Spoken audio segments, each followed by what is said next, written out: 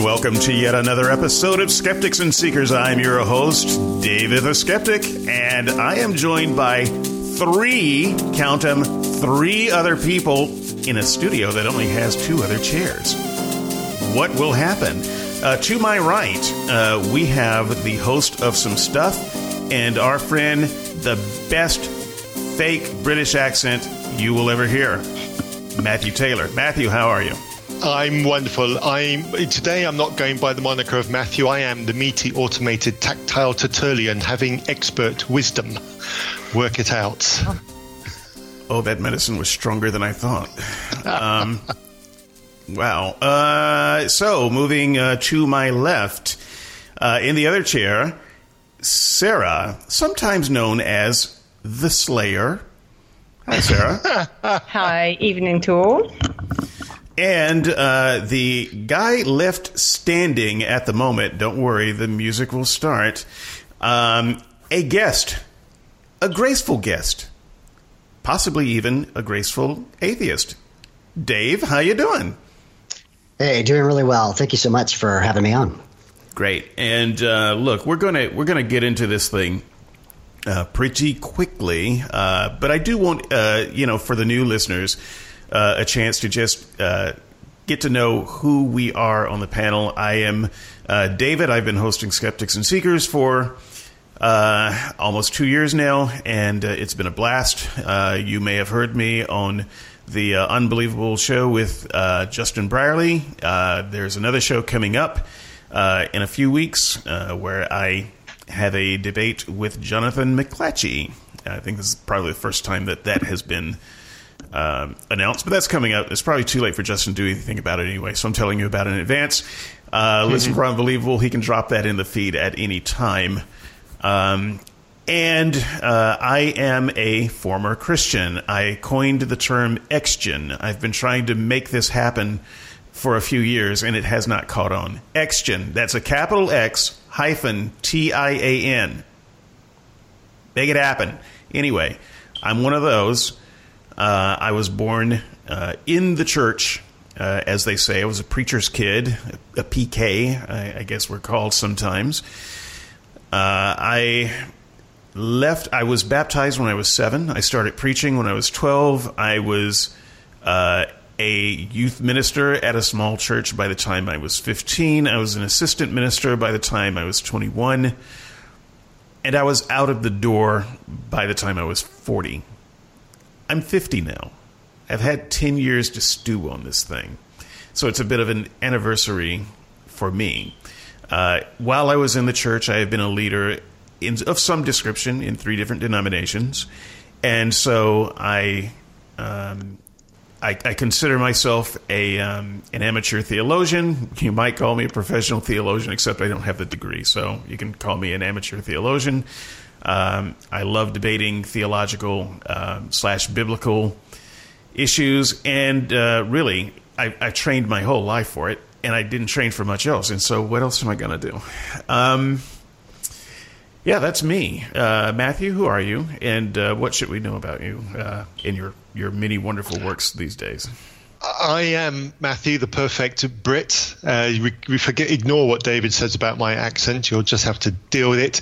So I got involved with David with the Still Unbelievable book, the response to Justin's Unbelievable book, and I podcast at Still Unbelievable and Proscenium with the lovely Andrew, who's not with us. This is a bit of an odd experience for me, actually, podcasting and not having Andrew's voice constantly in my ear. It's going to be interesting. I have featured on Dave the Graceful Atheist podcast, which was great, and it's a genuine pleasure to have Dave on the podcast with me again, possibly for the 3rd time, I think. Let's hope it doesn't stop there.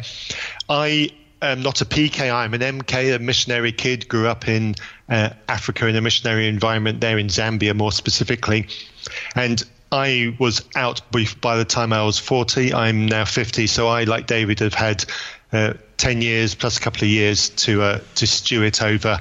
And I think that the topic of people leaving Christianity is something that Christians don't take seriously enough. And a lot of what I see online, specifically about us, about apostates, about people like myself, is factually incorrect so much of the time. And I think Christians really need to pay attention to what it is that we're saying. Sarah. Yeah, so I'm Sarah, and same as the other two here. I was a Christian pretty much all my life into about my 40s. I was mostly involved in like the charismatic movement in the UK, but also dabbled in plenty of other denominations. So I had what I thought was a fairly wide view of the Christian spectrum. I went on a journey to obviously shore up my faith, and accidentally deconverted on the way. So that's about 6-7 years ago. So I think I'm through the worst of it, but for some reason it's a bit like a scab that you keep picking and looking at. I'm not sure entirely why, but I've contributed to the Still Unbelievable book, and I think I can thank a lot of these guys who've been on the forums on the Unbelievable boards for enlightening me on some of the issues, because I have to say, really looking back, I probably was just a kind of a very average knowledge of apologetics and theology and things like that. We were pretty light on those things. It was all much more about living the Christian life kind of practically day to day, rather than delving into what Jewish ancient people thought. So that's me. So I'd still consider myself on a journey of some sort. What that might be is anyone's guess at this stage. And Dave. Hi, I'm David, heretofore referred to as Dave in this podcast. I have a podcast called The Graceful Atheist, where I talk a lot about this subject, about what I call deconversion, and what happens next. So what I talk about is humanism with humanity in it, secular grace, and the recognition that though we no longer believe in a God, we still need awe, belonging, community, those kinds of things. I think this podcast is really timely. We've had a series of very high-profile deconversions, and the leadership of the Christian world is just all aflutter trying to figure out what that is. And I think they come up with their hot take theory of the day, and hopefully we can give a actual response to that of why people do leave Christianity. Great. And so just diving right in, we're going to be talking about the subject, Exgens, what Christians who stay need to know about Christians who don't. I'm going to kick us off. I'm going to try to limit my polemic outbursts today. This is difficult for me, but I'm going to give it a go, because here's the thing. Today, I want to be heard by Christians in particular. Now, atheists, I want you to hear this too. It's fine, but I'm talking to a group that I find hard to talk to, because of where I come from. And I'm talking to a group who finds it hard to hear. And I want to start by saying I understand why Christians find it hard to hear me. I get that. I think when I was a Christian, I would have found it very hard to hear me too. And so to the extent that I have made communication more difficult between myself and Christians, I take full responsibility for that, and I'm sorry. However, there are other components. There are other reasons why it's hard for them to hear me, why it's hard for Christians to hear us. One of the reasons is because there is I just said it then, just slipped up and said it, them. There's this them and us idea. There's no them. We are the same people. I mean, we are literally the same people. In some denominations, we are all still Christians. Once saved, always saved. We can't unchristianize ourselves if we wanted to. But the point is, before we recognized that we were something other than a person of faith, we were in the pew next to you, singing the same songs, praying the same prayers, listening to the same sermons. We are the same people. We speak the same language. We are not a different creature. We have simply taken one step further in our faith journey than you have. And so I wish to try to bring down this barrier of us and them, because you are my people. My parents are Christians. Most of the people that I have ever called friend in this world are Christians. If I needed a kidney, in my contact lists, the people I would call would be Christians. And I think the people who would respond would be Christians. We are the same people. And so I want to start breaking down that barrier that we are somehow wholly other. We are not the other. We are you. We are family. And somehow, I wish, I hope, I would like to see some brand of reunification. Of course, we won't be talking reunification in the first hour or so, but I want you to know that that's on my mind. Secondly, I understand some of the doctrinal barriers that separate us. I get it, and I know that those are hard to get by, but there's also an emotional barrier. And this was true when I was a Christian. If you accept that you and I are alike, then you must have a certain fear that if I could leave, you could leave. And if you listen to me tell you sincerely about what made me leave, then it might convince you to leave too. That's a very scary proposition. I understand that. So I know that most Christians who hear this podcast or who hear this introduction might turn it off. There may be fewer Christians who listen to this particular show than other shows that we do. But if you can hang on through this show, there's an olive branch here. I need to talk to you. We need to talk to you, because I think that there are some things that Christians who stay in the church need to know about Christians who leave. And you're given misinformation, and you're pushed to think in certain ways that simply aren't true to the situation. And I want to do my part to cut through some of that noise and see if we can't reconnect in healthier, more lasting ways. Matthew? Dave?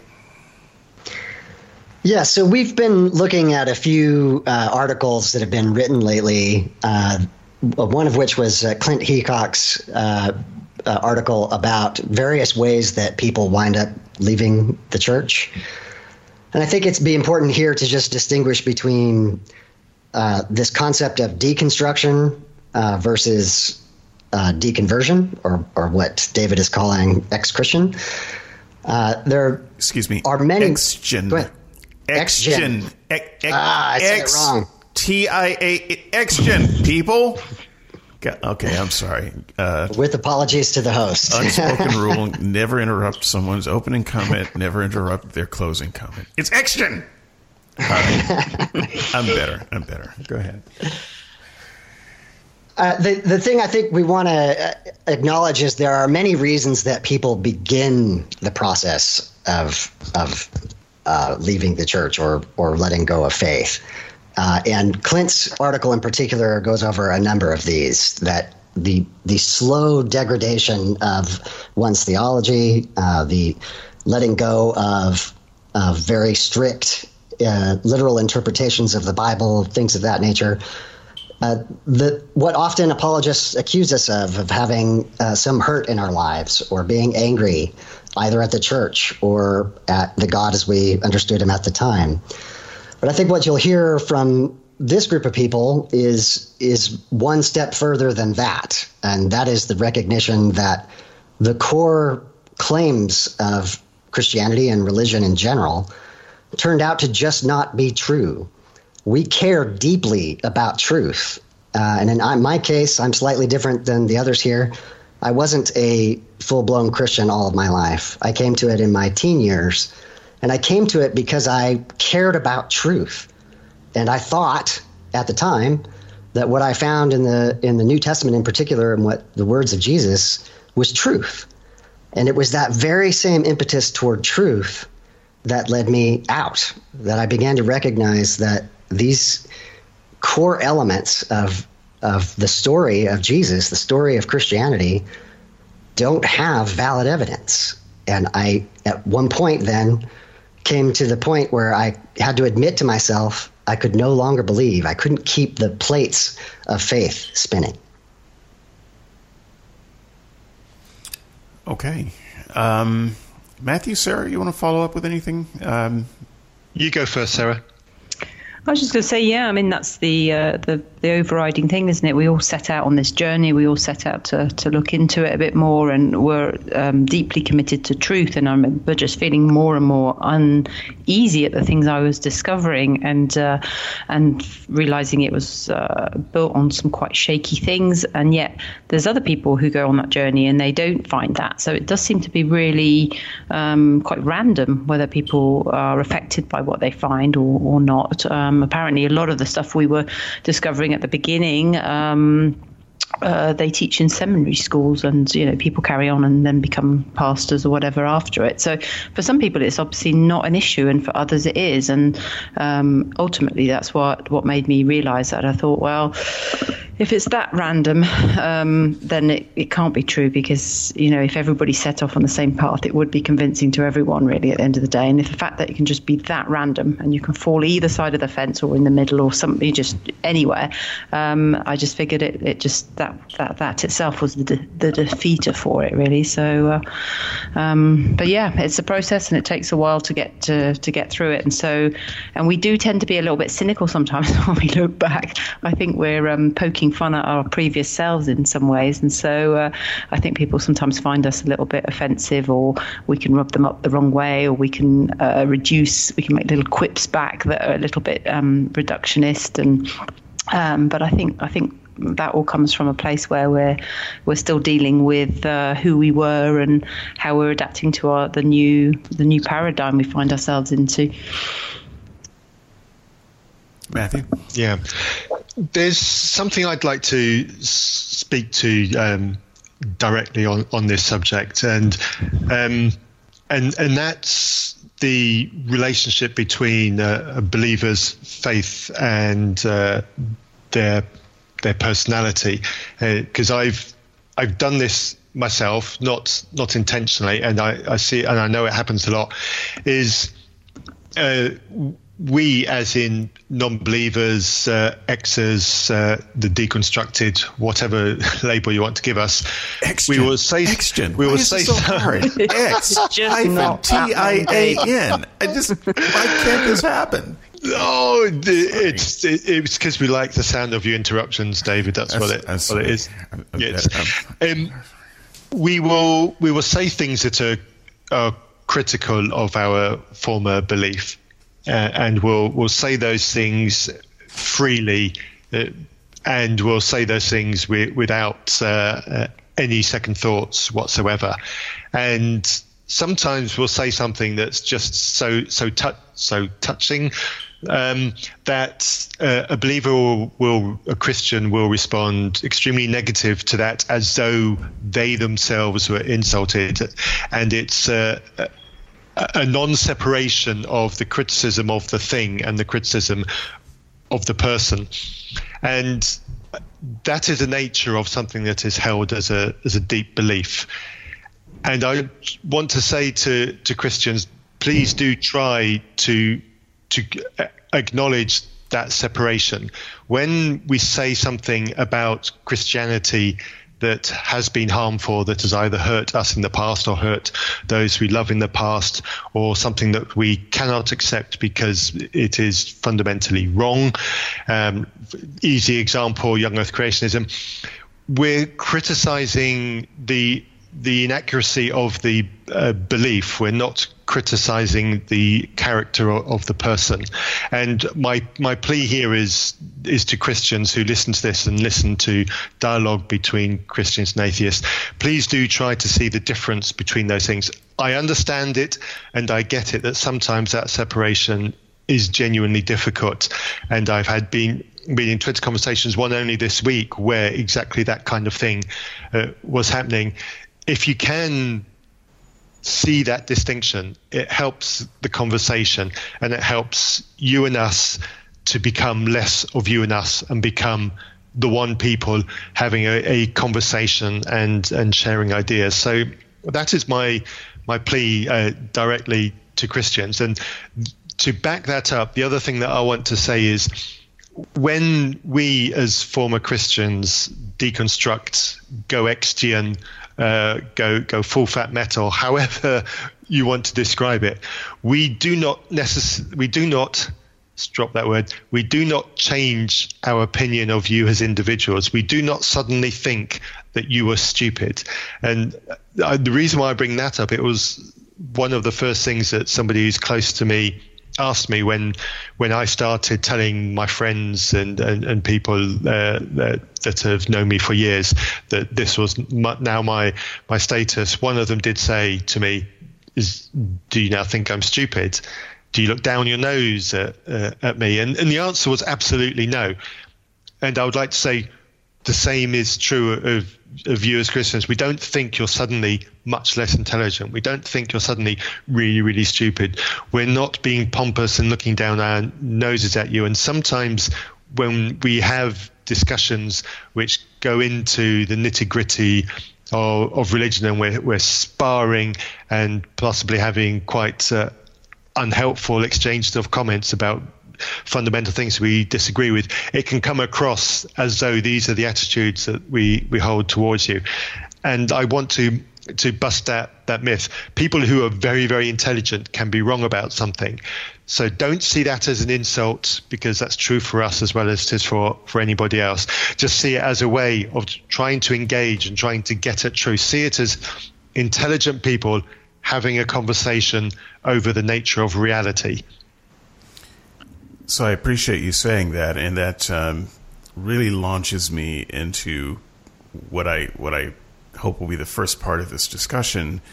It is hard to separate your feelings about the doctrine or the tradition or even the Bible from the people who teach it, and from the people who taught it, and from the people who are very vocal about it. And I struggle with that, Matthew. I'll just be honest. I have to work on that every day. So, for instance, just as an example, if I met a person who callously told me that they thought it was perfectly within their rights to kill their child if their child displeased them, I don't think I could be friends with that person if I believe them.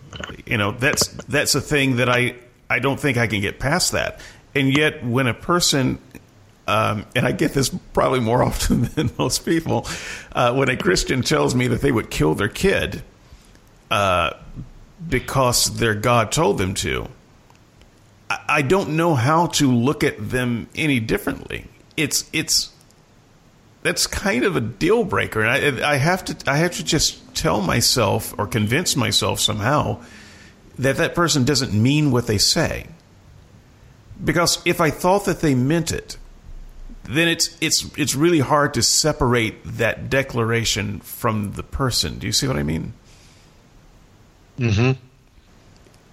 So, whereas I agree with your sentiment strongly, I don't know how to put that in action any more than the Christian knows how to get over some of what they see as deal breakers. And so I think before launching into the first area of discussion, I think I just want to touch on that for a moment, because I want to recognize that just as I have some barriers that are hard for me to get past, I understand that Christians have some barriers that are hard for them to get past, and they're largely biblical. And so if you guys will indulge me and allow me to read a couple of passages that are germane to this. In fact, does anyone have the blog pulled up that I have written? Anyone looking at that by chance? I have. I've got the email in front of me. Okay. If that's what you mean, the latest one that you sent. Yeah, great. So, Matthew, Romans 1. Okay, Sarah, would you read the Romans 1? Actually, would you just read them both, because you've got this great kind of French British Heinz 57 voice. I don't know how to place it, but careful, down, boy, down. I wish we could bottle it. Okay, Romans 1, 18 to 19. God, it's a long time since I've read a chapter like that. For the wrath of God is revealed from heaven against all ungodliness and unrighteousness of people who suppress the truth by their unrighteousness, because what can be known about God is plain to them, because God has made it plain to them. Okay, so just pausing right there. This is one of these passages that when I was a young Christian, I believed, I lived by, I did much of my ministry by. So I was one of the worst offenders, but I do get it, because what you were thinking in the back of your mind when you talk to people is everybody knows there's a God. If your Bible is true, if Paul is not a fool, and what Christian can say that he was, then you have to believe that everybody knows that there's a God, because what can be known of God is plain to everybody. It's obvious. And so the only reason someone would claim to not know about God is that they are suppressing the truth for the sake of unrighteousness. It is an intentional thing. I get it. So when people tell me or press me about my story, trying to figure out the flaws, they accuse me of lying. I understand it. I get it, because you have this in the back of your mind. Would you, Sarah, would you read the other one? Yeah, I mean, and just on that, really, it's you're kind of brought up to believe, or, indoctrinated with the fact there's only three categories of people. There's those that don't know yet, there's those that know and believe, and there's those that know and reject. That's it. There's no other category. Right. So you got those three to choose from. So those who know and believe cannot understand that somebody could not know and has decided to reject it. They just that's the only thing they can assume you've done. You have rejected it. It's not that you've found it lacking in evidence. It's just that you've turned your back on it. So anyway, Hebrews 6:4-6 is, for it is impossible in the case of those who have once been enlightened, tasted the heavenly gift, become partakers of the Holy Spirit, tasted the good word of God and the miracles of the coming age, and then have committed apostasy, to renew them again to repentance, since they are crucifying the Son of God for themselves all over again and holding him up to contempt. Ouch. So for me, this is one of the, I would say it's the second scariest passage in the whole Bible. Ask me about the first scariest some other time. This one, though, I tell you, it gave me the creeps from the first time I read it as a kid, and I never was comfortable with it throughout my time as a Christian. For the first few words of it, it is impossible. It is impossible. Whatever follows that, right? You just hope that you never end up in that category. It is impossible. It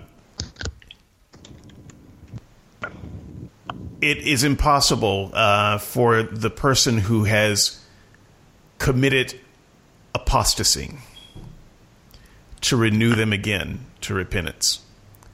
Why even bother trying? It's impossible. For someone who was once enlightened, that would be all of us here, who's tasted the heavenly gift. We can pretend that we know what that means and say that would be all of us. who have been partakers of the Holy Spirit. I think that all of us would say at one time that we were partakers of the Holy Spirit. That would be all of us. Who have tasted the good word of God and the miracles of the coming age. I don't know that I can say I've tasted any miracles of the coming age. But I do think... butter? Yeah, I do think that this paragraph, this run-on sentence, does apply to all of us. And so to renew us again to repentance, it is impossible. Since they are crucifying the Son of God all over again. I don't know. I don't know where to go with that. You know, if you as a Christian look at me and see me as driving nails in the hands and feet of Jesus, I understand why you have trouble hearing me. I get it. How do we get past that? They do to some extent, because they do let you kind of fall away and come back. You know, they love a lost sheep that comes back type story. I mean, they've got the prodigal son and that kind of thing. So they, on the one hand, they do accept it, and yet on the other hand, that verse is pretty scary, because it's just, you know, and it terrifies you when you're in there, because you're like, I can't lose my faith, not even for a moment, because that would be, even if you have a few doubts for a little bit, sometimes you used to wonder, is that it? If I actually deconverted and I'm having to recommit myself, because you do a lot of recommitments when you're younger, don't you? Because you never know whether last week's was genuinely good enough or not. So you tend to, and even that, you think, oh my God, I'm crucifying God all over again. So it's a scary, but you don't need to worry. Hebrews, we don't know who wrote it. I don't think it really matters. so you're digging the ditch deeper, Sarah. I know. Well, that's how you get around these things, isn't it? That's how they start saying you. Then you discover nobody knows who wrote Hebrews, and you're like, you what? Oh dear. Right. So, but it is a good point, though, that Sarah is making here, is that you know, the Bible is contradicted itself all over the place. You may have been around Christians that were very legalistic, or you've been around Christians who are very, very graceful, and yet you can find the verses to back any of those things up. So I constantly have believers that they're trying to woo me back to Christianity, but clearly they're not reading their Hebrews. I honestly don't believe that Christians read their Bible. And so the fact that they are trying to woo you back, I think that just means that they have never wandered into Hebrews very much. But sure, so, true. But Matthew, do you understand what I'm saying about the barrier, though? I mean, you have made a very passionate plea that we try to separate the argument from the people, that what we might hate is the theology or the results of indoctrination or brainwashing or the religion, but not the people. And you would hope that that's vice versa. But you can understand from both sides how there are barriers. There are barriers, and I don't know how to get around them. What say you? I understand absolutely that there are barriers, and I don't have that bucket of wisdom that is necessary to be able to clear all of it. I mean, the most simple one, which I run into, and I'm sure all four of us have run into several times, is that you are never a true believer because the Bible clearly says this, that, and the other, and you try to say to the person who said that quite calmly and succinctly, but I did. When I was a believer, you wouldn't have known the difference. You would never have looked at me and said, that person's not really a believer. And yet here I am. And surely, and I've used this argument, I said, before you carry on down that road, just take a pause and just look at the sheer number of people who have fallen away. Are you really that sure that such a large proportion of people who were Christians 20 years ago are now no longer Christians? Are you really that sure that the message is so bad at settling that those people never really get it? or is there something else going on? And they will not budge from their position. No matter how hard I've tried to reason. So I very, very rarely try to be reasonable to that kind of call. So I genuinely get the problem, and sometimes reason doesn't fall. And when you're in order to have a constructive dialogue between two people, both people need to at least make an effort to take a standpoint that's reasonable. And if you're going to declare that somebody who like us, who was never a true believer in the first place, and if you're not prepared to move from that stake, or not prepared to have a conversation beyond that stake, then you're being unreasonable. You need the only way to get past this barrier is to look at the positions that we're taking and say, okay, I have a very firm position here. I can justify this position, but let me just for a moment let go of it and just try to engage and understand the other person's point of view. And us as atheists need to do the same the other way around if we've planted a stake and we won't let go of it. So that's my plea to that. And I know that there are so many Christians out there who plant that stake of never a proper believer. But we were there too, Matthew, weren't we? Yes, we were definitely there too. I was once one of those believers holding onto that stake at one point in my life. I absolutely hold my hand up to that, and it was painful letting go of it. I will also acknowledge that. But I think it's really important to do that if we're going to get anywhere in these conversations. Those things that we hold and plant firm to, regardless of what they are, we need to just let it go for a bit and just try to understand what the other person's point of view is. If we go back to it, okay, we've gone back to it, but at least give it a go. And I don't know what to say more than that, David. I hope that helps. Well, it does. And, well, I will be working on it because to my Christian listeners, I have as much to work on as far as bridging some of those barriers as you do. But I am trying. This is an effort to do that. And also in that effort, I would say that we really need to understand each other's emotional state too. And so in that, I want to kind of introduce this kind of delicate topic, which is our emotional state. This is not in my notes, so they did not know that I was going to say this. But you're going all Dr. Phil on us. Is this a therapy session?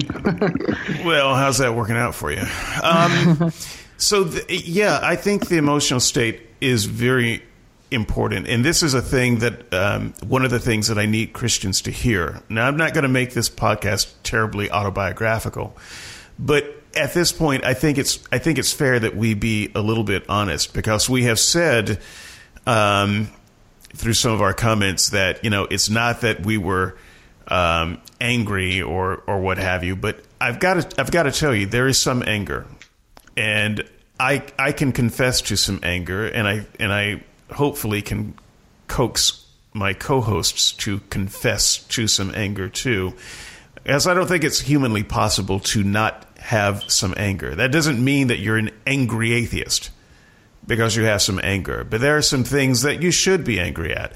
I've been conned before by con men who were better than me.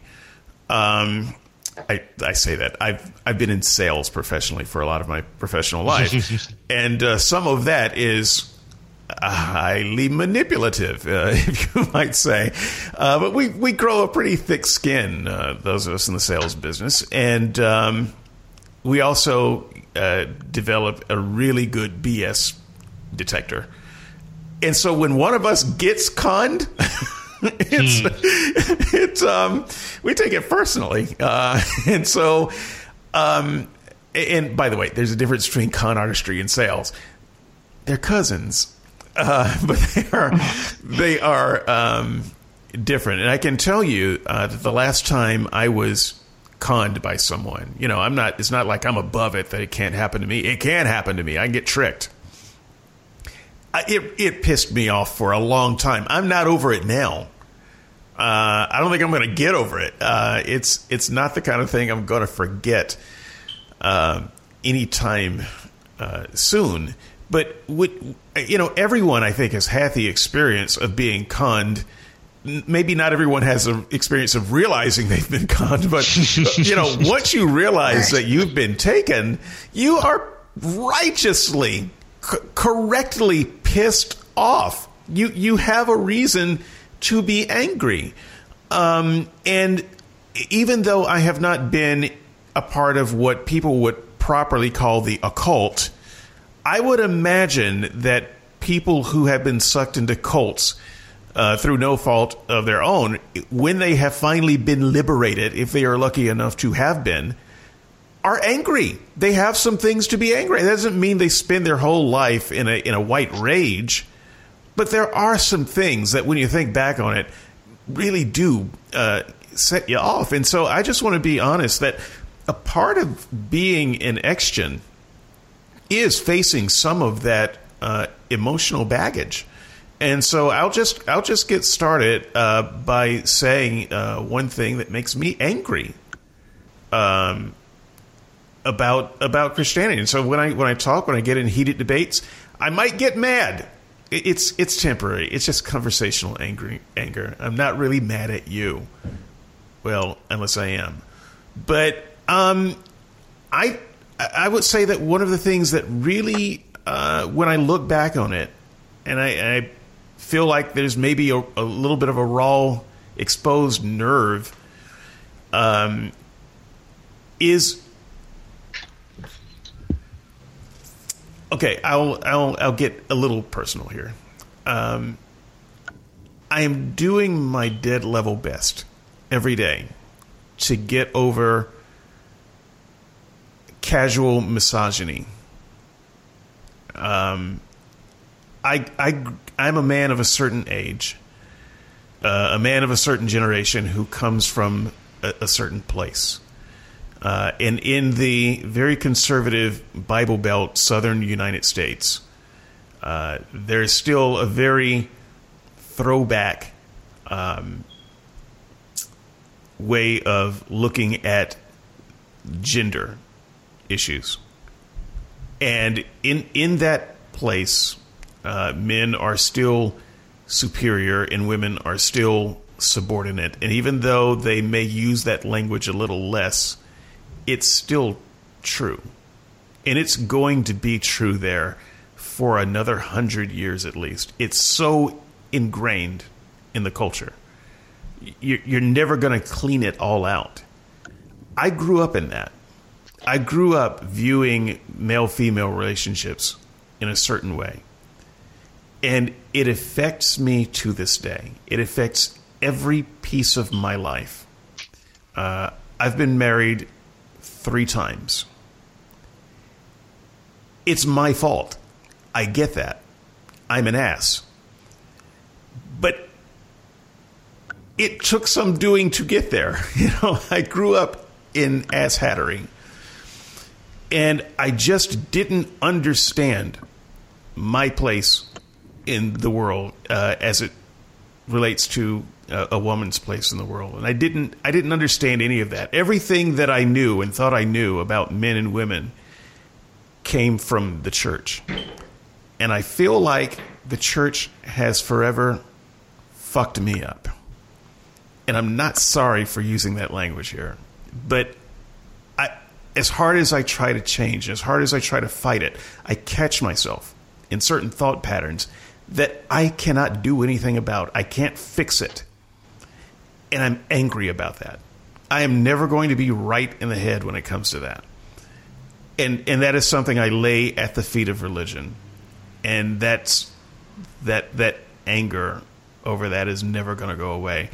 And that is probably one of the milder things that I'm angry about. So I'm going to hand it over to Dave. I haven't heard you in a while, Dave. I know that you're graceful. I'm going to ask you to dig deeper than that and find the raw nerves. What are you angry about? Absolutely. I think I can tie in both what Matthew talked about and what you talked about, David, in that I think in the early days, especially with the people who I love the most, the thing that hurt me and made me the most angry is that they started to say, you weren't really a Christian. And I think I was deeply hurt by that and got very defensive, and I would get angry. And I think that over time, I was able to let that particular thing go as I recognized that this is really the last level of the defense mechanism. If the way that I practice Christianity, walked away and could no longer believe, then they could. And so by admitting that I was really a Christian, that says something deeply dangerous about their own faith, and they're just protecting themselves. And so I could recognize it from a human level. Today, the things that make me really angry are the apologists. I say often that I'm not really angry at Christians. If you're a believer in the pew and you believe by faith alone, I can't follow you there, but I'm not angry at you.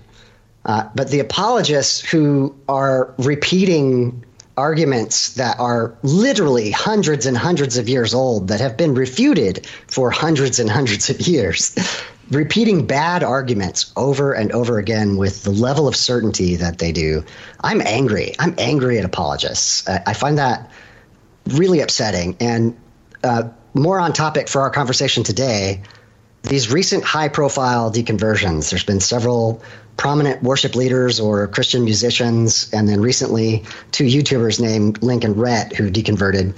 And watching the apologists explain away... Falau, the footballer. Yes, yeah. And watching apologists explain away how they weren't real Christians and they have poor reasons for walking away, I'm angry at that, and I can't get over it. It really, really upsets me.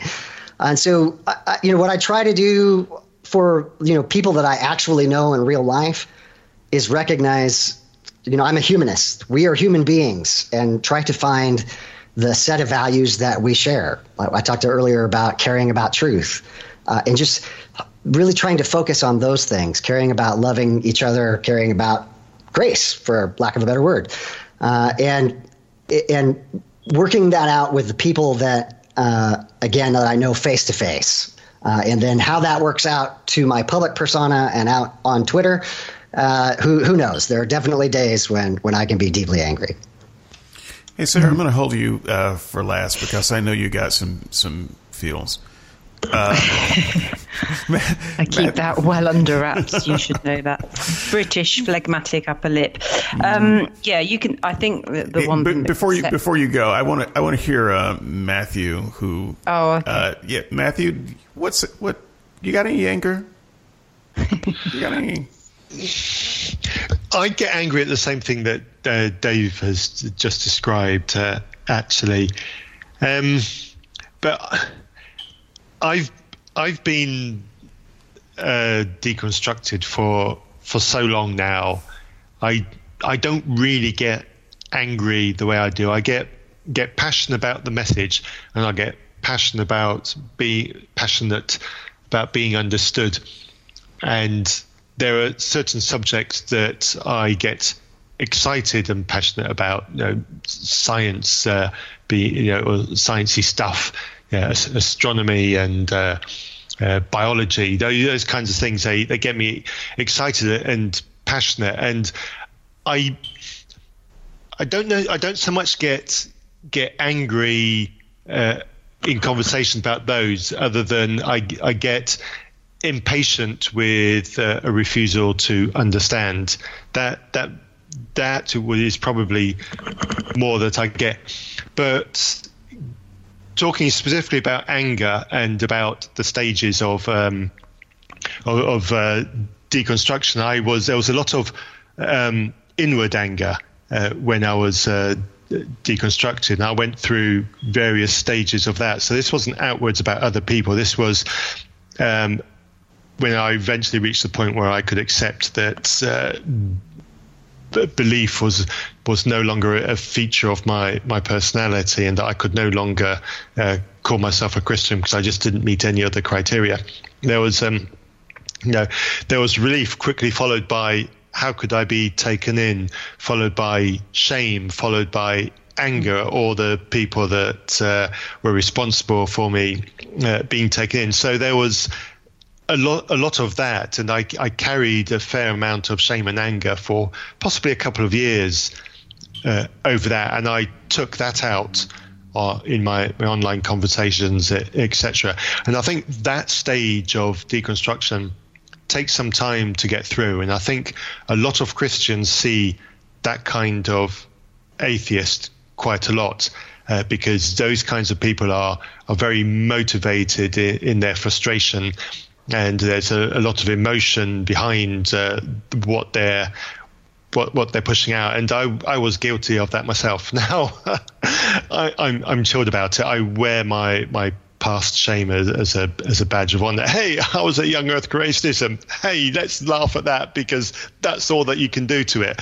The shame and the anger just doesn't exist anymore. So I get a lot less angry than I did only 3 years ago. This is why I wanted to wrap it up with someone who is seething with anger. You go through phases, don't you? I mean, the first one was utter shock, disbelief, sadness, just freaked out by the fact your entire world's collapsed. When you suddenly start to try and form a view and keep digging around and interacting with Christians and things, we're talking about things that relate to identity. It's not just our politics or where we prefer to go on holiday. It's our entire identity, isn't it, when we're talking about these things? So no wonder people do lose it a little bit, especially online, which is, let's be honest, not well known for being kind of moderate, and where tone gets lost and things. But what's the way we moved probably on those points was some storytelling from other people. That's what bypasses all the logic. So, Matt, you were saying, once you've explained to them, I was a Christian and I was this and that and the other, they can't necessarily move from that point, because it's an emotional reaction. Whereas, and you're not going to get through that with logic. So to bypass the emotion, you have to go through storytelling and just sort of saying, this is what happened to me. And then people's barriers come down, and they might listen, and they might say, okay, you seem reasonable, and you seem like you did really try it. And they might have a bit more empathy for you, so you can make that connection. And that's the things that got me out. That was the things that made me realize, meeting Jehovah's Witnesses who were just as committed and sincere as I was, and it just sort of destabilized me a little bit. So when people start telling you their stories, that's really one way of getting out. But you do go through various phases of anger. I mean, I'm angry at the way it colored my view of the world, how you view people as other. You just saw people as saved, unsaved, as those going to the hell. There's purity culture that can get me quite worked up if I go there. The less said, the better about that. And the missed opportunities. So because you've got this view of eternity, there was no kind of major impulse to do a lot of things, and I probably did waste some opportunities. I'm pretty pissed about those things. The fact it kind of denies your humanity. You're just these vessels for God. None of it kind of, we're just humans. We're just doing the best we can.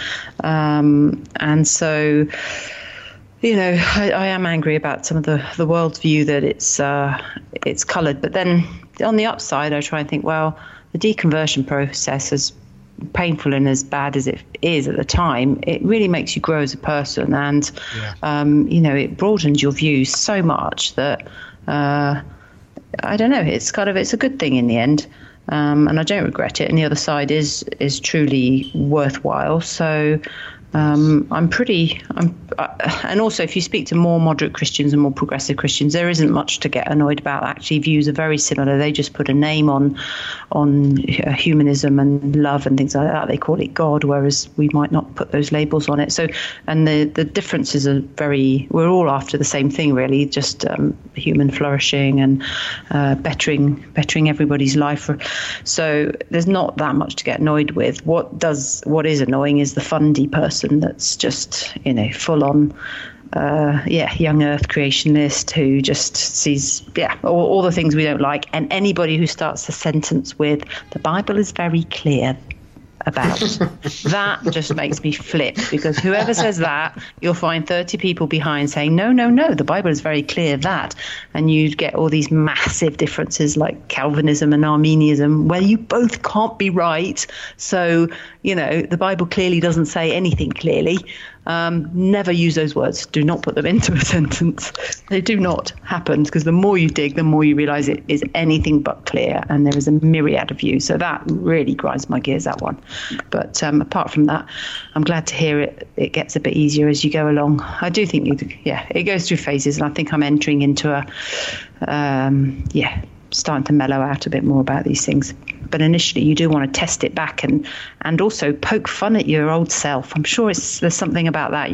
When you get one on the line, and you're like, this is how I used to believe. I'm going to reel them in with these things that kind of, shocked me at first, and you give it a little try to see how your views pan out, and maybe they throw something back, or maybe they don't. And it's kind of fun. It's kind of a little bit of fun as well. So, it's a funny old journey. I think we can say that one of the things that Christians need to know about those of us who left is that we do, even if it's kept in check, have some anger. We've got some feels. It's not fair to say that we are angry generally, but there are some things that have hurt us deeply, and that we have to now deal with because of our time there. And it's not even to say whether you think that our anger is justified or not. But we do have some. Okay, this is not a casual thing, and I think that leads to the second thing that it's important for you to know about us is that walking away is really hard. Now, it may not be hard for everybody. Granted, someone who comes to the church as an adult, hangs around for a few months and leaves, that's probably not all that hard. Maybe they didn't show up every week anyway. They were just kind of halfway there. For that person, walking away, maybe not so devastating. But if you've been a lifer and were ingrained into the life of the church at all, leaving it is very, very difficult. And I think one of the things that, maybe makes me angry is when Christians underestimate how difficult this journey has been. I'm thinking of one in mind in particular. I'm not going to say the name, but that really tears at me, because for some of us, for many of us, acknowledging to yourself in the quiet of your closet that you no longer believe in God is gut-wrenching. Yeah. Terrifying as well. Absolutely. And we didn't want to leave. I think that's such a misconception that, we wanted to get out and to do our own thing. And it's like many of us left kicking and screaming. We wanted to believe, and we just couldn't. Yeah. Yeah, and that is actually one thing that makes me cross there was a blog post that specifically drew attention to that to me, and that was in response to Rhett and Link that you mentioned earlier, Dave. Ridiculously stupid of me went and searched for responses to Rhett and Link, and I found a blog called from a I don't know what Christian organization it was. I don't even care to name it. It was called Deconstructing a Deconstruction, and I read through that, and the whole article was applying motives and reasoning to Rhett and Link, which they had already explicitly denied or addressed in their whole item about coming out and addressing some of the criticism that they've got. And it was like the person writing this just hadn't even listened to them, hadn't even paid attention to what they'd said, and just gone, my theology says it must be this, so that's what I'm going to write an article about, and I'm going to apply all of this to them. No, you've got your theology wrong. If your theology cannot apply and cannot make sense of the reasons that other people are leaving, then your theology is wrong. Deal with it and fix it. But you do not make it right by applying motives that fit your theology onto people when those motives don't work for them. But they have Fix to. it. They have to. Otherwise, they know that it could happen to them. Or the fact, it's the usual convenient one is you just wanted to sin more. You just wanted to rebel. And it's like, I've never didn't even understood cross that. What that does never even crossed mean? my mind. I was Why? sinning just fine when I was a Christian. I don't know. There was plenty to go around as it understand was. that. It was fine. Yes, quite. This is an interesting point, though. I think both in what you're describing there, David, and what Rhett and Link went through as well, is that when we describe our deconversion process, we often are very honest. We're honest about our human foibles. We're honest about things that we would have called sin when we were a believer. And then that honesty gets used against us. When in fact, all human beings, Christian, Muslim, or otherwise, have all of these same issues, whether you call it sin or not. And it is, in fact, the honesty of being able to say, hey, this is a part of my personality. This is something I like, or this is something that is frowned upon, but, something that I get off on. Just that kind of honesty is not present inside the church. And so when we come out and we're just open about things, that's used against us. Mm. And the other thing is the acceptance of the prodigal in Christianity is not motivating to leave Christianity. There are high-profile Christians who've spent time in jail for unpleasant crimes that would normally cause them to be utterly rejected by friends and family, and the Christian community welcomes them back with open arms as soon as they make a verbal confession. It is easy to stay in Christianity and to be sinful and to remain accepted by your Christian brothers and sisters. Leaving because you can't accept it is much, much harder. The whole, we're left just because you wanted to sin, just simply does not work. My life would have been so much better if I'd gone, yeah, I want to sin, go out and sin, but I carry on believing anyway. If I truly believed and I wanted to sin, then I would sin and stay as a practicing Christian, because it is such an easy path to do that. And you can just ask for forgiveness. You can quietly ask for forgiveness. You can sin all you like. I mean, the path for wanting to sin is to stay quiet and remain a Christian. Yeah. There is somebody who I'm going to rethink how I'm going to phrase that. There is somebody I know of who went to jail because, as an old man, somebody accused him of historical sexual abuse, and he straight up confessed and said, yeah, it was a bad time for me. I was in a bad place then. It wasn't justifiable. I did what I'm accused of. That's not how I am now.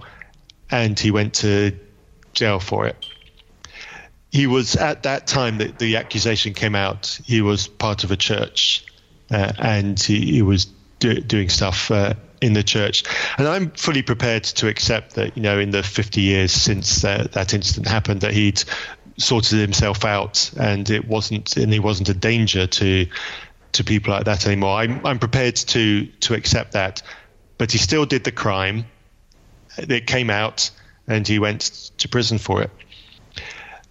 There were people in that church who lived in denial of his guilt because he was such a nice man. That's how easy it is to remain in faith, to remain an active person in a church and sin. Well, that was heavy. Sorry, that wasn't intentional, but it was just perfect to prove the point I was trying to make. Right. No, I appreciate that, and I want to wrap this up by saying the reason it's so difficult. I mean, Christians here are saying, "Oh, it's so difficult, and they say, why?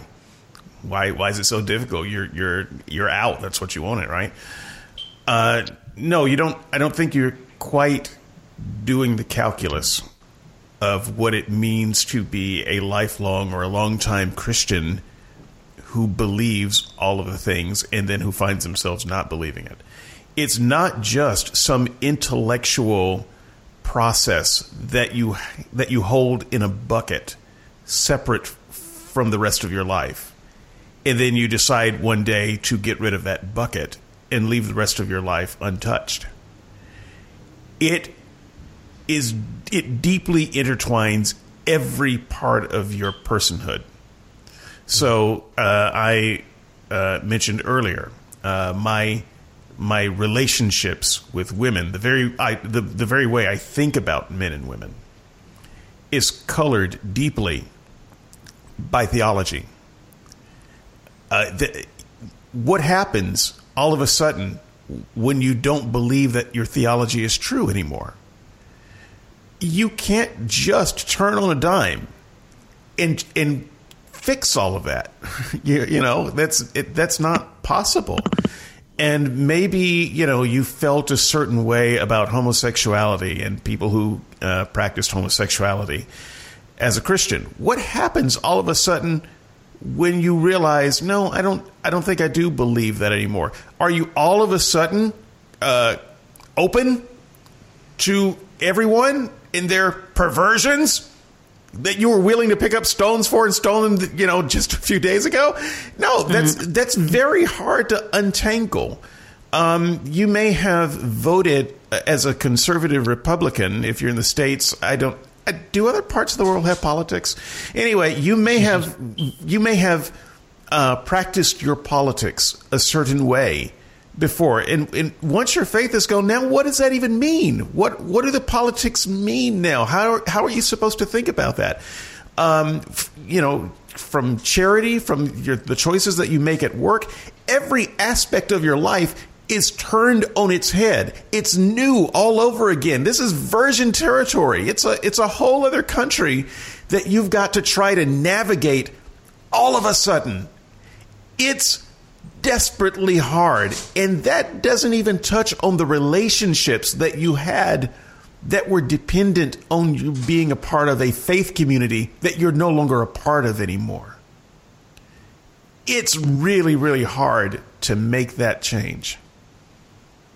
Yeah, we talk a lot about deconversion, but we don't talk about the reconstruction that you have to do behind it, do you? It's quite true. You have to find good arguments for the moral argument, or why we might be here, or how it all works, and what the point of life is. And they are all the kind of deep questions of life that you have to re-examine all over again, completely ill-equipped. Whereas your peers who haven't been through some sort of indoctrination are sort of a lot more along the journey than you, and you have to kind of catch up a bit. So, but it's worth it. The world is a more beautiful place as a result, strangely enough, which wasn't supposed to happen either, but never mind. Did any of you guys go to bed at night petrified that the next morning you'd wake up with an overwhelming desire to go out murdering? No. No, that wasn't a particular one. Yeah. I do as much rape, plunder, and pillage as I want to, which is to say, I don't do any. It's a round number, isn't it? Yeah. Although I must confess that there are times when I'm curious as to how babies taste. Yeah. Oh, that's fair enough. Yeah. Nice. Well, nice. They're quite nice. Powdery. But did anybody have? I went through a period, and I still go through it now, that it's so second nature that I almost don't believe I don't believe. I find it even hard now to think I'm an Xer. It's almost like I can't quite get my head around the fact certainly for the beginning, when I went through the shock stage and the completely, I can't believe this is I'm finding out these bits of information about it. I couldn't get my head around the fact that I didn't believe I had to go over the material, almost like post-traumatic stress over and over again to say, all right, I know this and this and this, and I've concluded that. Let's move on. But the next day I'd have to go over it again and think. It's just I got stuck in a rut, and it was just the familiarity of it was so so entrenched that you were like, I can't believe I don't believe. My reflexes are still there to act and think that way. It was a long time before I could call myself an atheist out loud or in writing. The word, even now, I cringe when I say it or when I write it. And I have to fight against that because it's a perfectly good word that has been hijacked. And it means something ugly now. But it's a perfectly good word, and I want to do my part to reclaim it. But I must say, it's hard to use that word and describe myself as an atheist even now. I wonder if that's part of culture in America, because I never had that issue with the word, and I adopted it pretty much straight away. And I hear people talk about, I think Neil deGrasse Tyson specifically, he says he doesn't like the word because of the connotations with it. But I don't get that. I think it's because of being in the UK, we have a completely different attitude towards atheists and atheism, and I just don't have that reaction to it at all. What I do find interesting, though, to answer what your question, Sarah, I didn't have that, but what I did find is I had a very negative reaction to worship songs and music, because I used to consume worship songs a lot at home when I was in the car, and I used to enjoy singing, albeit very badly, in church. So I had a very anti-reaction to those, and looking at all the MP3 files on my hard disk, and my Christian music collection is practically the same size as my secular music collection, although I've made some effort to redress that now. But yeah, listening to the music I had an extraordinarily negative reaction to that.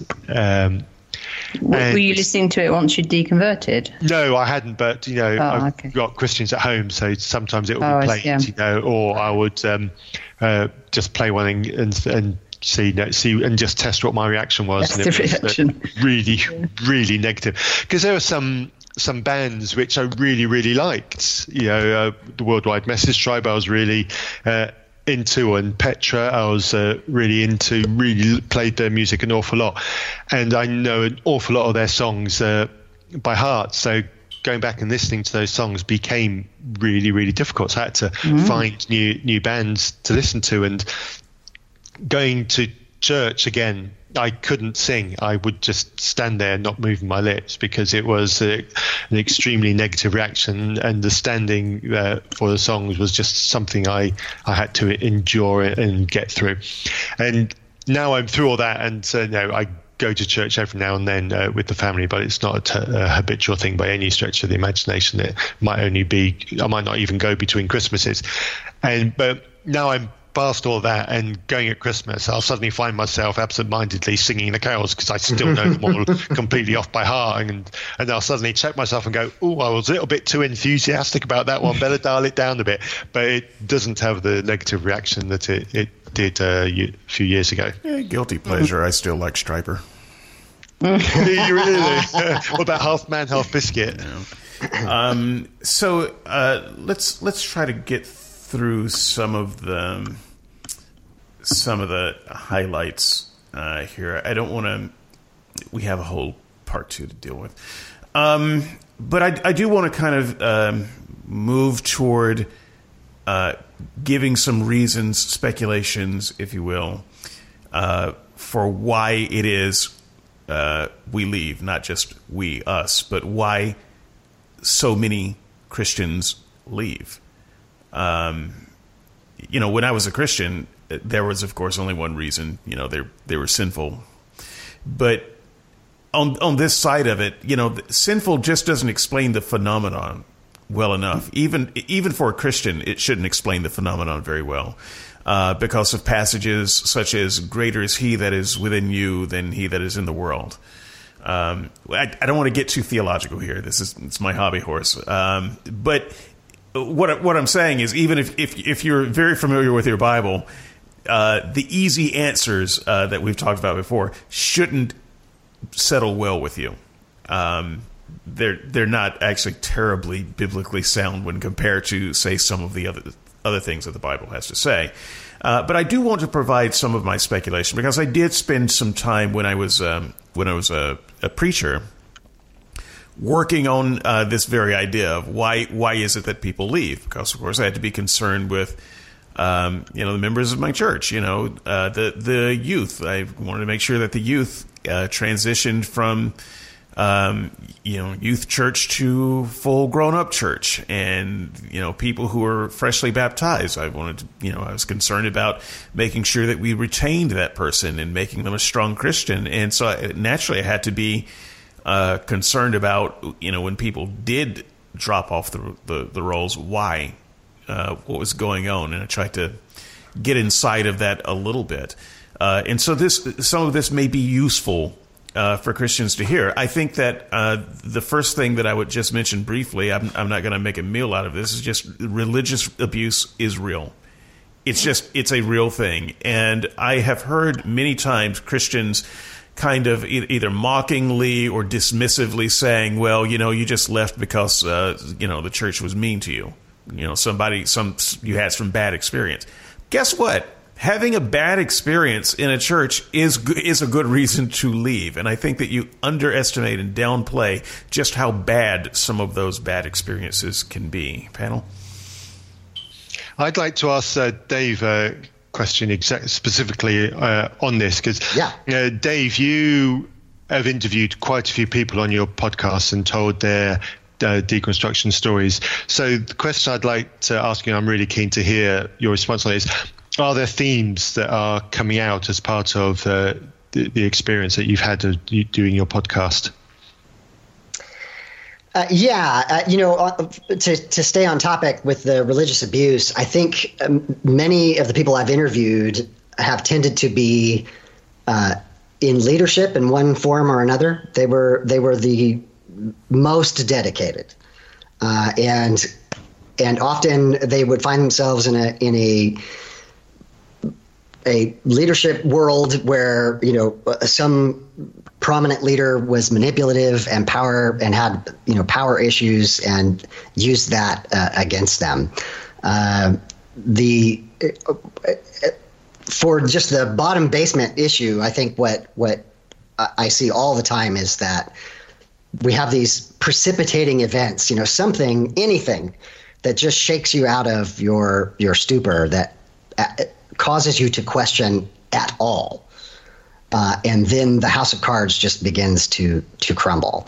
And one of those things that often is that precipitating event is some kind of religious abuse or a manipulative leader or for people that are in the LGBTQ environment, being outed in some way or another, being hurt by other congregation members, what have you. Those little nudges are kind of the thing that starts you to say, what about the next thing? And what about the next thing? And it has this domino effect, this cascading effect of cascading failure. And ultimately they recognize they can no longer believe. Yeah, I just wanted to pile on. If you're in an abusive relationship, a personal relationship, nothing to do with religion. If you're in an abusive relationship, my advice to you is to leave it. Absolutely, it's as simple as that. You don't need to think about it. You don't need to counsel over it. You should pack your bags when the hand is first raised, and whereas things like emotional abuse may have different shades and colors. Once that line is crossed, that abuse has happened, you should leave that relationship. You really should not put yourself in a place where you can be physically and emotionally and psychologically damaged. And so it is the same with religion. And I think that a lot of people think of religious abuse differently, that somehow they should separate the person who they suffered the abuse from the organization. They should stay with the organization. And no, because the person that you put your trust in is God. That's who you trust it.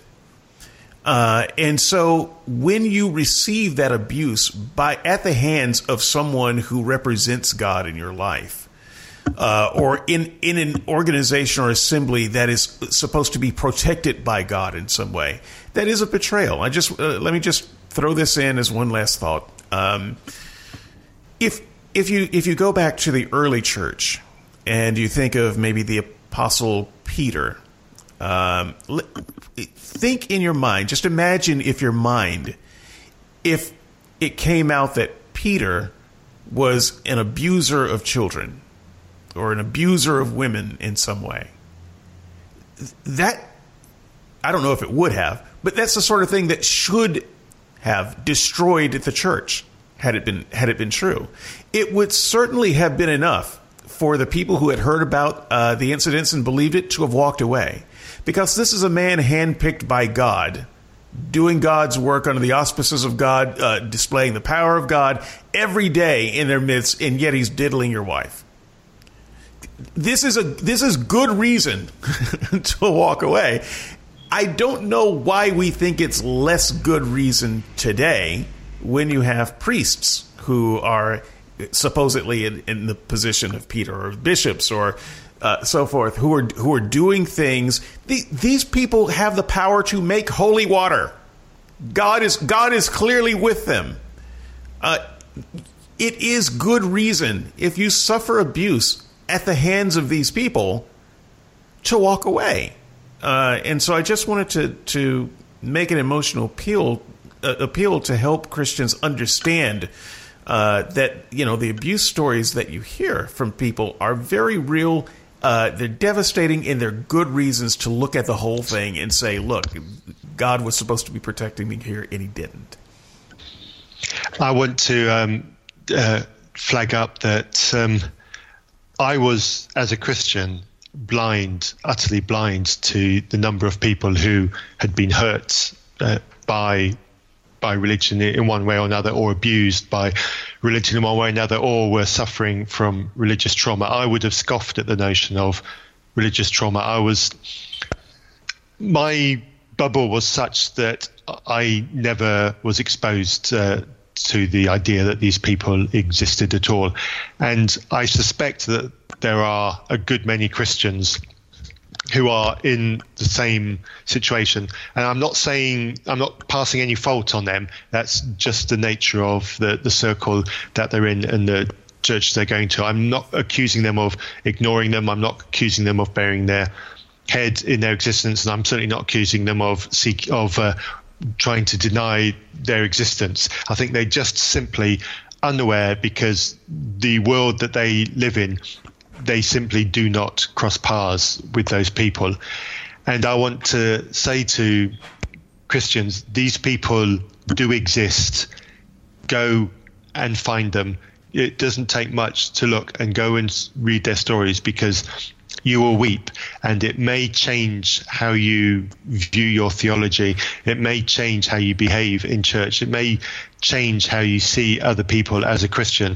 I'm not asking you to give up your faith. I'm asking you to just go and see and to find these people who have been hurt, who have been traumatized by religion, and just go and see and experience their pain.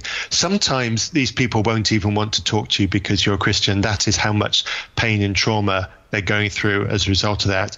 You need to be aware that they exist, and you need to acknowledge their existence, because there'll be times when that is good for the other person to know that a Christian is aware and a Christian cares and a Christian wants to make amends. But you as a Christian do need to know. And it's only since being involved in podcasting after the Still Unbelievable book and listening to podcasts like Dave's podcast and podcasts like the Everyone's Autonomous podcast and other podcasts like it, that I've become aware of the sheer number of people out there who are deeply, deeply hurt and traumatized by religion. I count myself as fortunate that I haven't suffered like that, and I am really I'm just still getting over the fact of the sheer numbers of these people are. And so when podcasts like the Unbelievable podcast have debates about, can atheism deliver a better world, and people write blog posts about how awesome religion is and how much we need it and how Christianity delivers a better world, I can't listen to those and read those posts and take them seriously with the knowledge that I have of all this trauma that is out there. And the only conclusion I can come to about people putting those messages out is they, like me, were just simply unaware and not aware of it. And we need to make Christians aware. This is why Christians need to listen to podcasts like this, need to listen to their story. And I'm just going to, sorry, Sarah, I'm just going to finish with an example from my own personal life of how Christians just miss the point. And I don't know what the problem is. It's got to be something to do with the belief system that churches operate.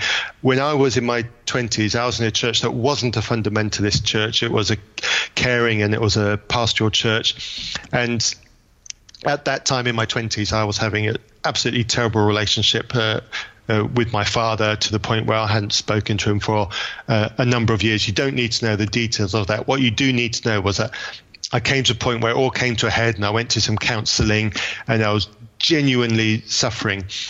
And I went and saw this Christian couple in this church I was going to, and because they were they were just pastoral people in the church. And I went and I just told the story to them. I poured my heart out to them.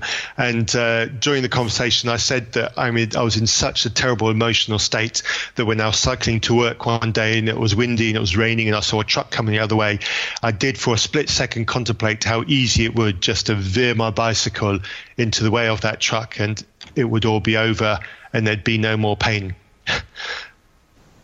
What they did to me, what do you think they should do first? Think about it. What would you do if a young 20-year-old came to you in that kind of emotional turmoil? They had me on my knees confessing my sin of thinking that through. God. Now, I didn't see it at the time, but when I look back now, I look back and how much that was the wrong thing to do to somebody like that. There should have been so much more compassion. They should have found somebody who was a genuine counsellor and made sure that I spoke to them. But they didn't. They had me on my knees confessing it. That's abuse.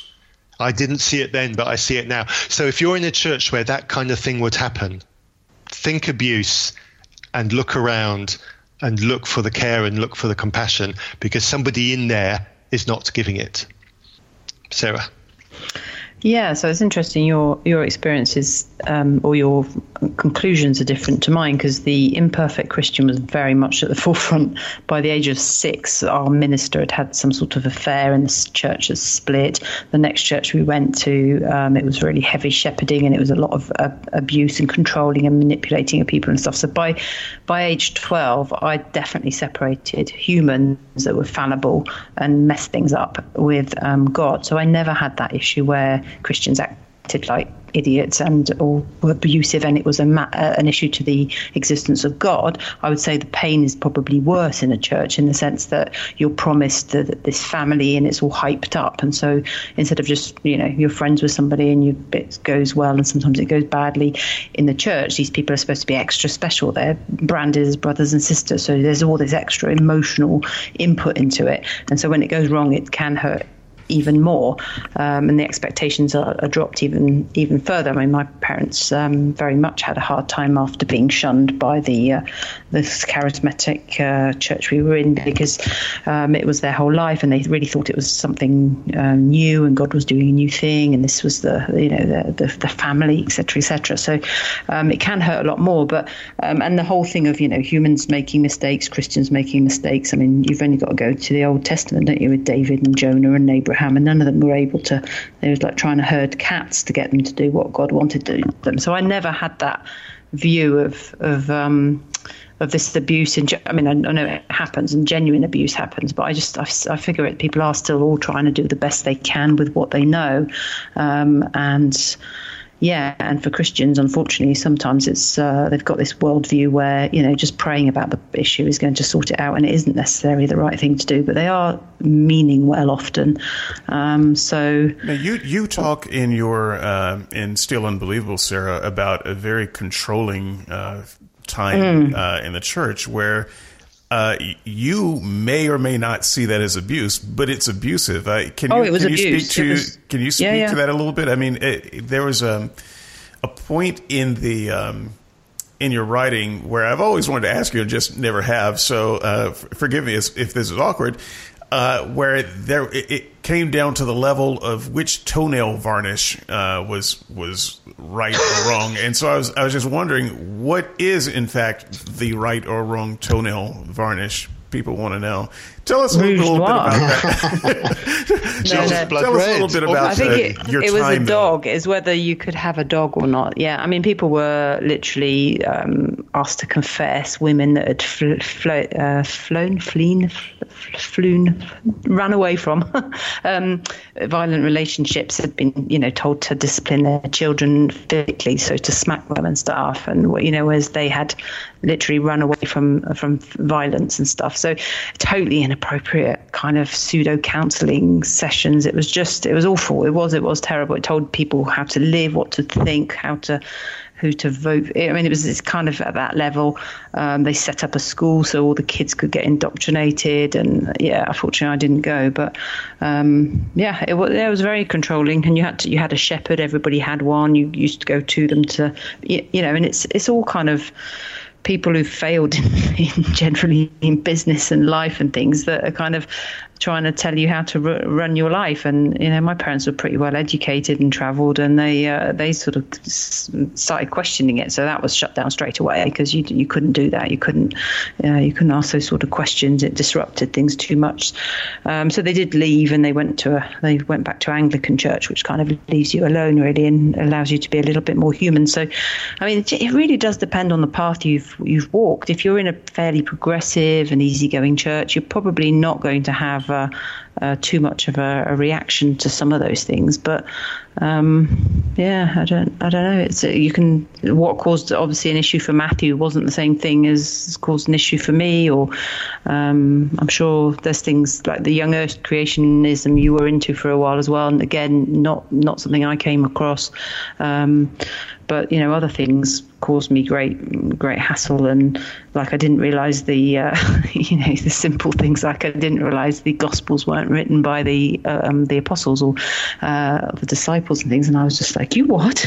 That kind of thing was what shook it for me. It wasn't good enough really. So it really must vary between people. It's so individual, the walk we go on with this, which is why nobody's got a right to judge it really, because they don't know. They've not been there, man.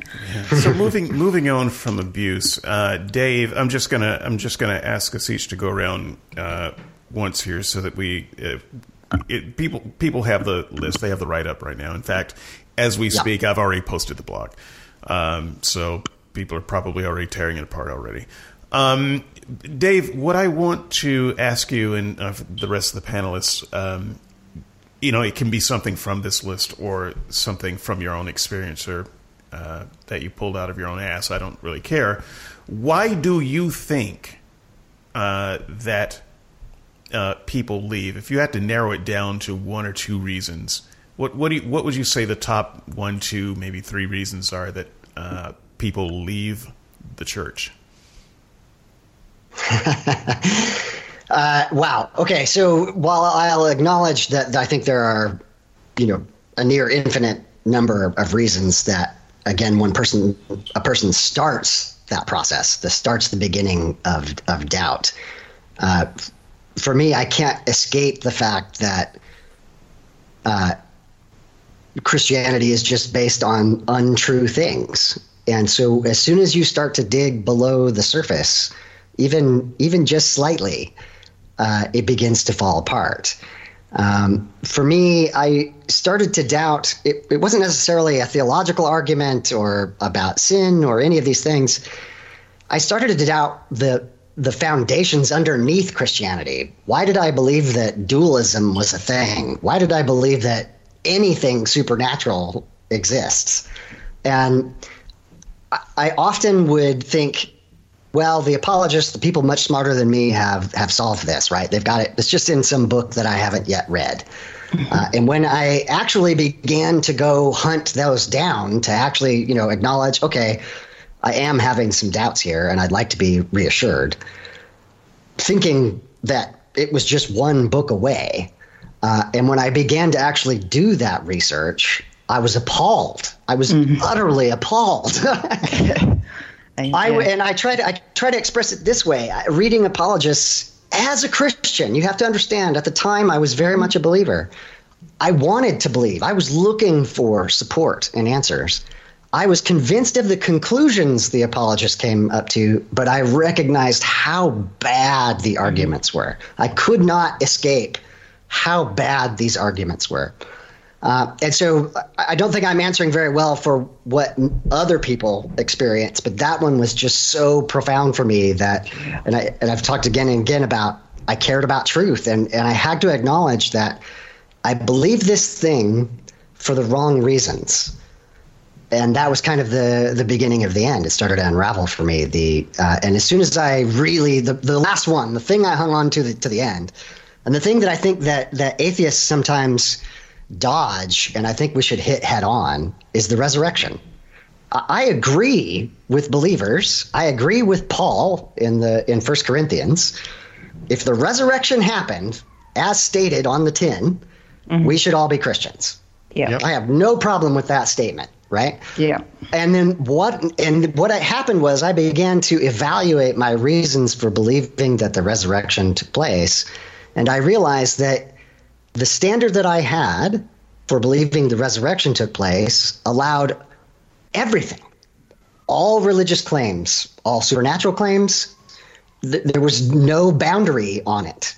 And I know that the apologists are yelling and screaming now. There's more evidence here. There's bad evidence for other religions, etc. No, find me a single standard of evidence that only supports the resurrection and Christianity and disproves other religions, and we'll begin to have a conversation. So for me, it was just about evidence, and something that I haven't really explained here is that the big philosophical term epistemology, how we know what we know, or the method that we use to determine what we think is true, that is what changed for me.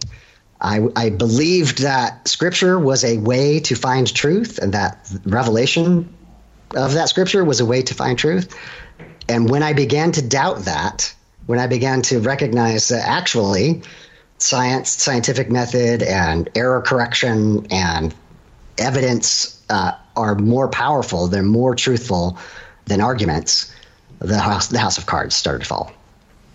Yeah, so before moving on, I just want to be the one person on the panel to say, yeah, but the resurrection wouldn't do it for me. So sure, I appreciate that. That's a longer discussion, but yeah, I actually think that Paul is wrong, and I think that Christians are wrong. So this is a podcast in of itself. If someone would like to discuss this with me, does the resurrection really matter? Raise your hand. The bar is exceptionally low to get on Skeptics and Seekers. But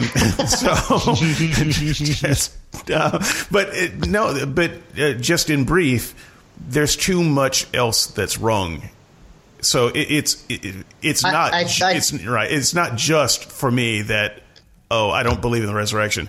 It's all of the other things that are wrong. And if you somehow prove that a resurrection took place, all of those other things would still be a problem.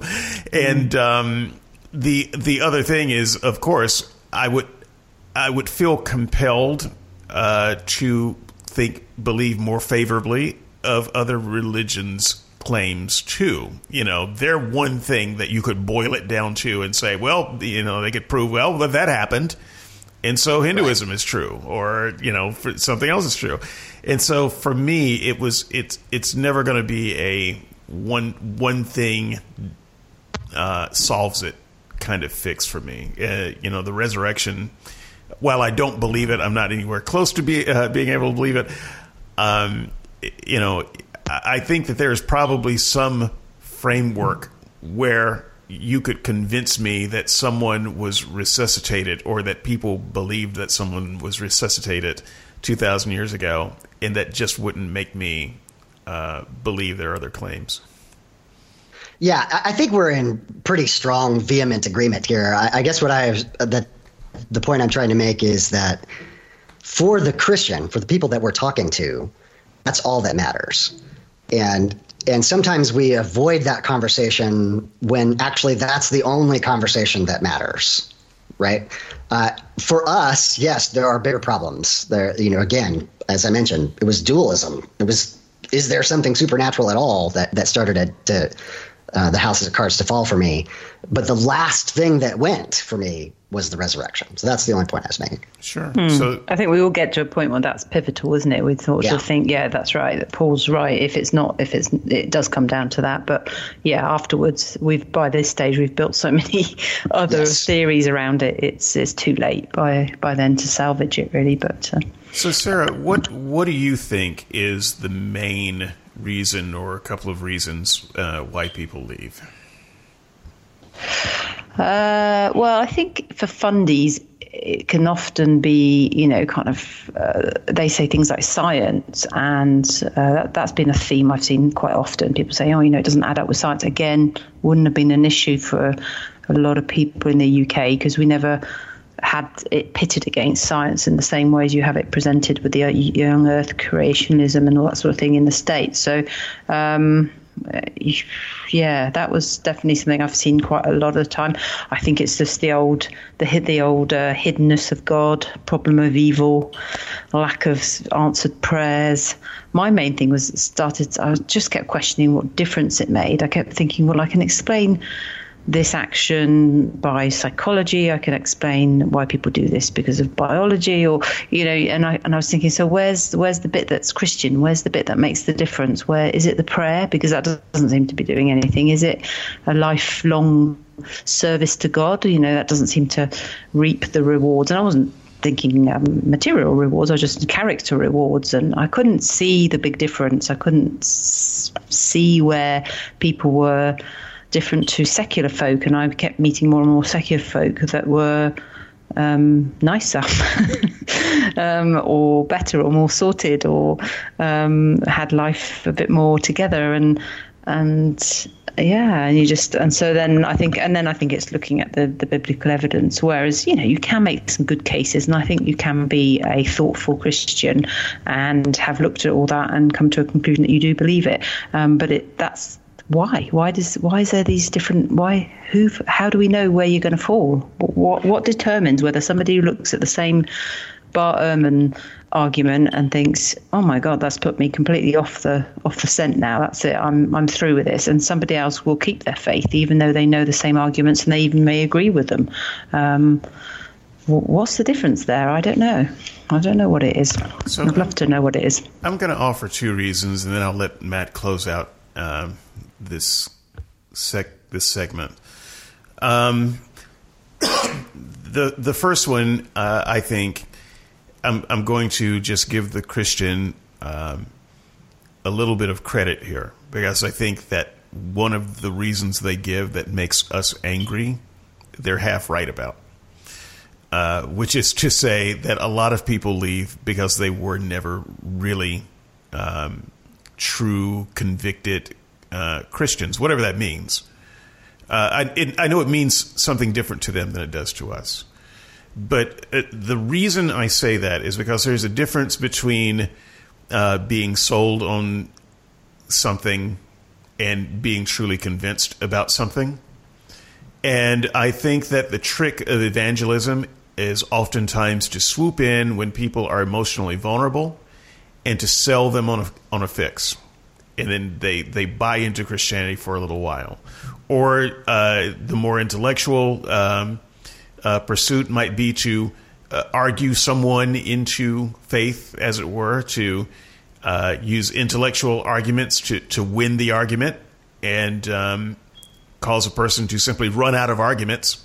And so they become a part of a church or what have you, and at least give intellectual assent to arguments without being truly convicted in their hearts. And I think that a lot of people find themselves in pews and giving tithes because they couldn't come up with a better reason not to. And I know that sounds very dismissive, but having been a preacher and having had plenty of people in the pews who would have probably rather been somewhere else, I know who these people are, and I get it. I wouldn't have let them go. I roped them in there, and I could keep them in there by and large. But at the end of the day, there are a lot of people filling pews who aren't bought in to your doctrine or your theology. They're not nearly as bought in as you think they are.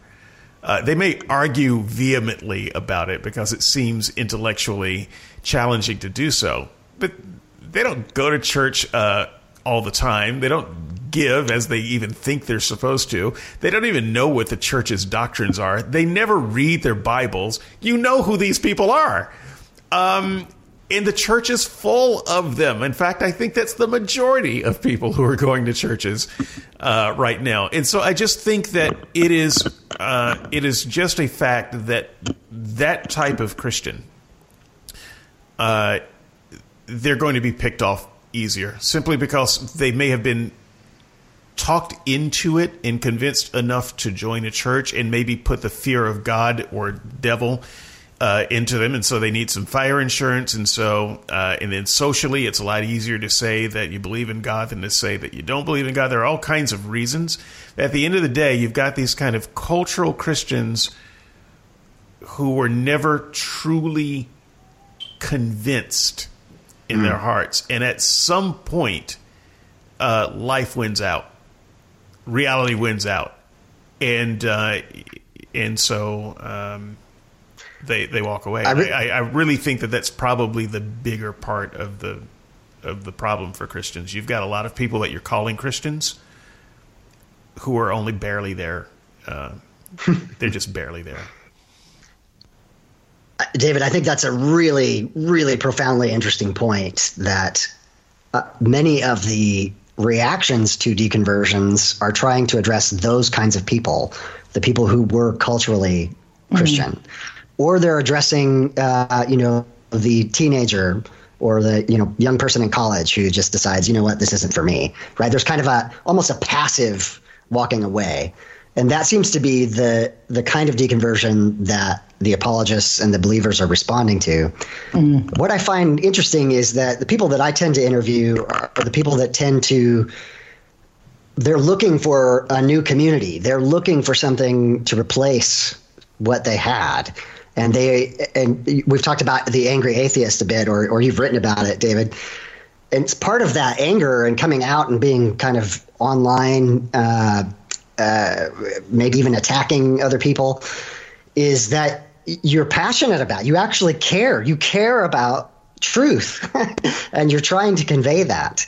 And so what I'm really fascinated by are the deconversion stories about, like, just everyone on this call, people who were in the faith for an extended period of time. They lived it to the best of their ability. They may not have been a theology professor or a pastor or what have you, but they were trying to live it out. And those people trying to do the best they could still come to some fork in the road in which they find they can no longer believe. Right. And so I don't want to discount. I don't want to discount any of our experience or the people who are like us, who were more bought in. There is a difference between the person who is completely bought in and the person who is not completely bought in. I, for one, was completely bought in. And so it's hard for me to relate to the experience of someone who's not completely bought in, but they're going to church anyway. Now, just because I can't relate to their experience doesn't mean that I don't know them. I put some of them in the pews. I know them. But for me and for those of us on the panel and for the people that we are mostly talking about, it is a very different experience. I just want to acknowledge, though, for the Christian listening, that the person you're talking about is out there. And I think that when you see churches like the Church of England, you see these empty pews, these empty buildings, these old ancient, I think that this is a lot of it. They were cultural Christians to start with. So I was reading an interesting article on Christianity Today, looking at why people, why they're reporting people are leaving. And they're saying, so obviously there's a massive nosedive in numbers at about age 18 when people kind of have that truncating bit of life when they go off to college, or they just, grow out of it. And so there's a massive tail off there. But 10% of those who kind of leave the Protestant movement actually end up becoming Roman Catholic, which I thought was quite interesting, because I actually think you can go through a phase where you think, oh, okay, the Orthodoxy side looks a bit more like it's actually the real version, so I might tend towards that. Yeah, so it's actually interesting. So those people leaving, obviously giving it quite a lot of thought, and 10% of them will become Roman Catholic. 10% of them only will stop believing in God. And so there's about 50% that say that they're still kind of Protestant, and believe in God, but kind of it's no longer kind of central to their life, or that they take much make it very central, but only 7% actually identify as atheists. So there's a few percentage missing there, but it doesn't quite add up to 100%. But anyway, they were saying that it's only people leave because they stop believing in God. Only 10%, and 10% actually of those leaving become Roman Catholics. I thought it was quite interesting. And they said that a lot of reasons that they come back is because of family, which is about 37%, and their own desire, 32%, and only 28% think God is calling them back. So he's not doing a very high loud call back, is he really? It's mostly family that's swinging it for them. So i.e. a bit of pressure, I suppose, or maybe community. But so let me just take 2 more minutes and give my second answer, and then I will let Matthew close out this section. I think the other reason that people leave, and this addresses more the person like myself and like those of us who are on the panel, what makes a committed Christian leave. And I think it's a similar answer to what we have heard so far, but I just wanted to put it out there. It's the lack of a veridical experience. That at the end of the day, when life does get hard, and when you do have to fall back on your faith, you're looking for something real. You need something solid to catch you when you fall, and you start to look around. You want to make sure that this thing that you are counting on in your life, when everything else is coming apart, that this thing at least is solid. And this is when people like me start crying out to God and saying, look, I've got these doubts, and I know that you have appeared to other people in the past, or that other people are claiming experience. I need an experience right now. I need something veridical, something that I can hang my hat on, so that when I walk through this valley of the shadow of death, that I can feel confident about it. And when that thing does not happen, or if you have spent your life in the church and you look back on it and you realize that has never happened, I think that is devastating. And then when you start to cry out for it after you realize it hasn't happened, and then nothing happens, that's even more devastating. And so at the end of the day, I mean, we've all had experiences that we have claimed were God or the Holy Spirit moving in us or something like this. But what I mean by a veridical experience, I may have even used the word, the veridical test, is that after a few days or weeks or months, are there any experiences that survive a little bit of time that you can look on and still say, yes, that was absolutely God? And the fact is, none of us have that. And the reason I know that is because we're on this side of the fence and not the other side of the fence. If we had anything that we could look back on and say, that was absolutely God, it couldn't be anything else, we would be believers. Yeah. But we don't have that. We don't have it. And at the end of the day, when life is really, really hard, and you want to put your faith in something really, really real, and you realize that you don't have a safe landing, and the thing that you thought was real isn't responding to you, and you can't find any more reason to believe it, and nothing in your life passes the veridical test, it is over.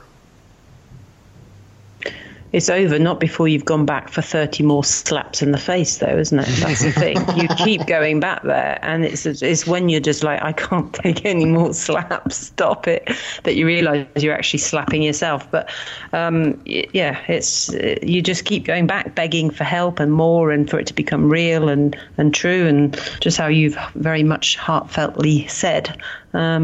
And it just is such a disappointment. It just doesn't come through for you.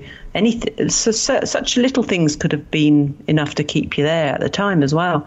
Wouldn't have taken much. Yeah, we wanted to believe. We were looking for things. Show me a sign. Show me. Yeah. I've been staring at the sky for 3 hours straight. I am cross-eyed blind. Show me a vision of Mary. I'll take it. Nothing. I've been fasting for 3 days. I'm hungry. I'm delirious. Show me a vision of a talking scorpion. I'll take it. Nothing. No. Hey, Matt, close out this section for the listener. This will, when Matt is done talking, that will conclude part 1. Please flip the cassette or vinyl over to side B. Side B is not referencing homosexuality. Just flip it over to side B, or pick up part 2 of this discussion wherever fine podcasts are sold. Matt. Yes, I want to acknowledge the casual leavers. We used to call them fringe Christians when I was a Christian. Yes, the churches have lots of those people in them, and those people will drift in and out of Christianity, or rather into churches. They won't have what the likes of us would have called a strong, firm, on the lapel faith. They were a quiet Christian. You wouldn't have seen them raising their hands up in prayer or speaking aloud in tongues, but they were there in church and they were regular. And when they disappear, it's very easy to say, well, they weren't really there. Well, if you can't keep that person coming to your church, what right have you got to even try to keep the likes of us? Those people are really easy. They're there for the community. They're there for the coffee and the chats, and these people, when they haven't been to church for a couple of years and they're just out at work and they're wandering in the shops, they might still identify as Christian. They haven't rejected it hook, line and sinker the way the likes I have. They would probably really be upset if you were to pass the label apostate or atheist or something like that on them. They would probably still consider themselves Christian. That's just how they are. Those people exist. And if the church can't keep those people in, then why are you getting upset about us, who are in there, who'd swallowed it all the way? I was neck deep in my Christianity. Those people leave because whatever it is about Christianity, it isn't grabbing them. The unique selling point or the way of life or the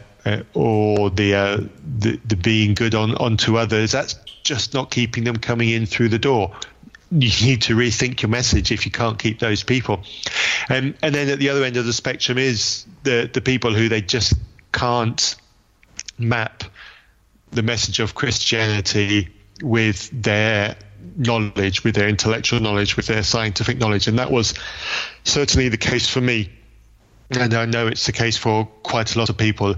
As soon as people start learning about evolution and the way creatures have evolved over millions of years, and certainly the complexity around the brain and the rise, the way consciousness arose in us, and look up at the stars and the way universes have been birthed in through highly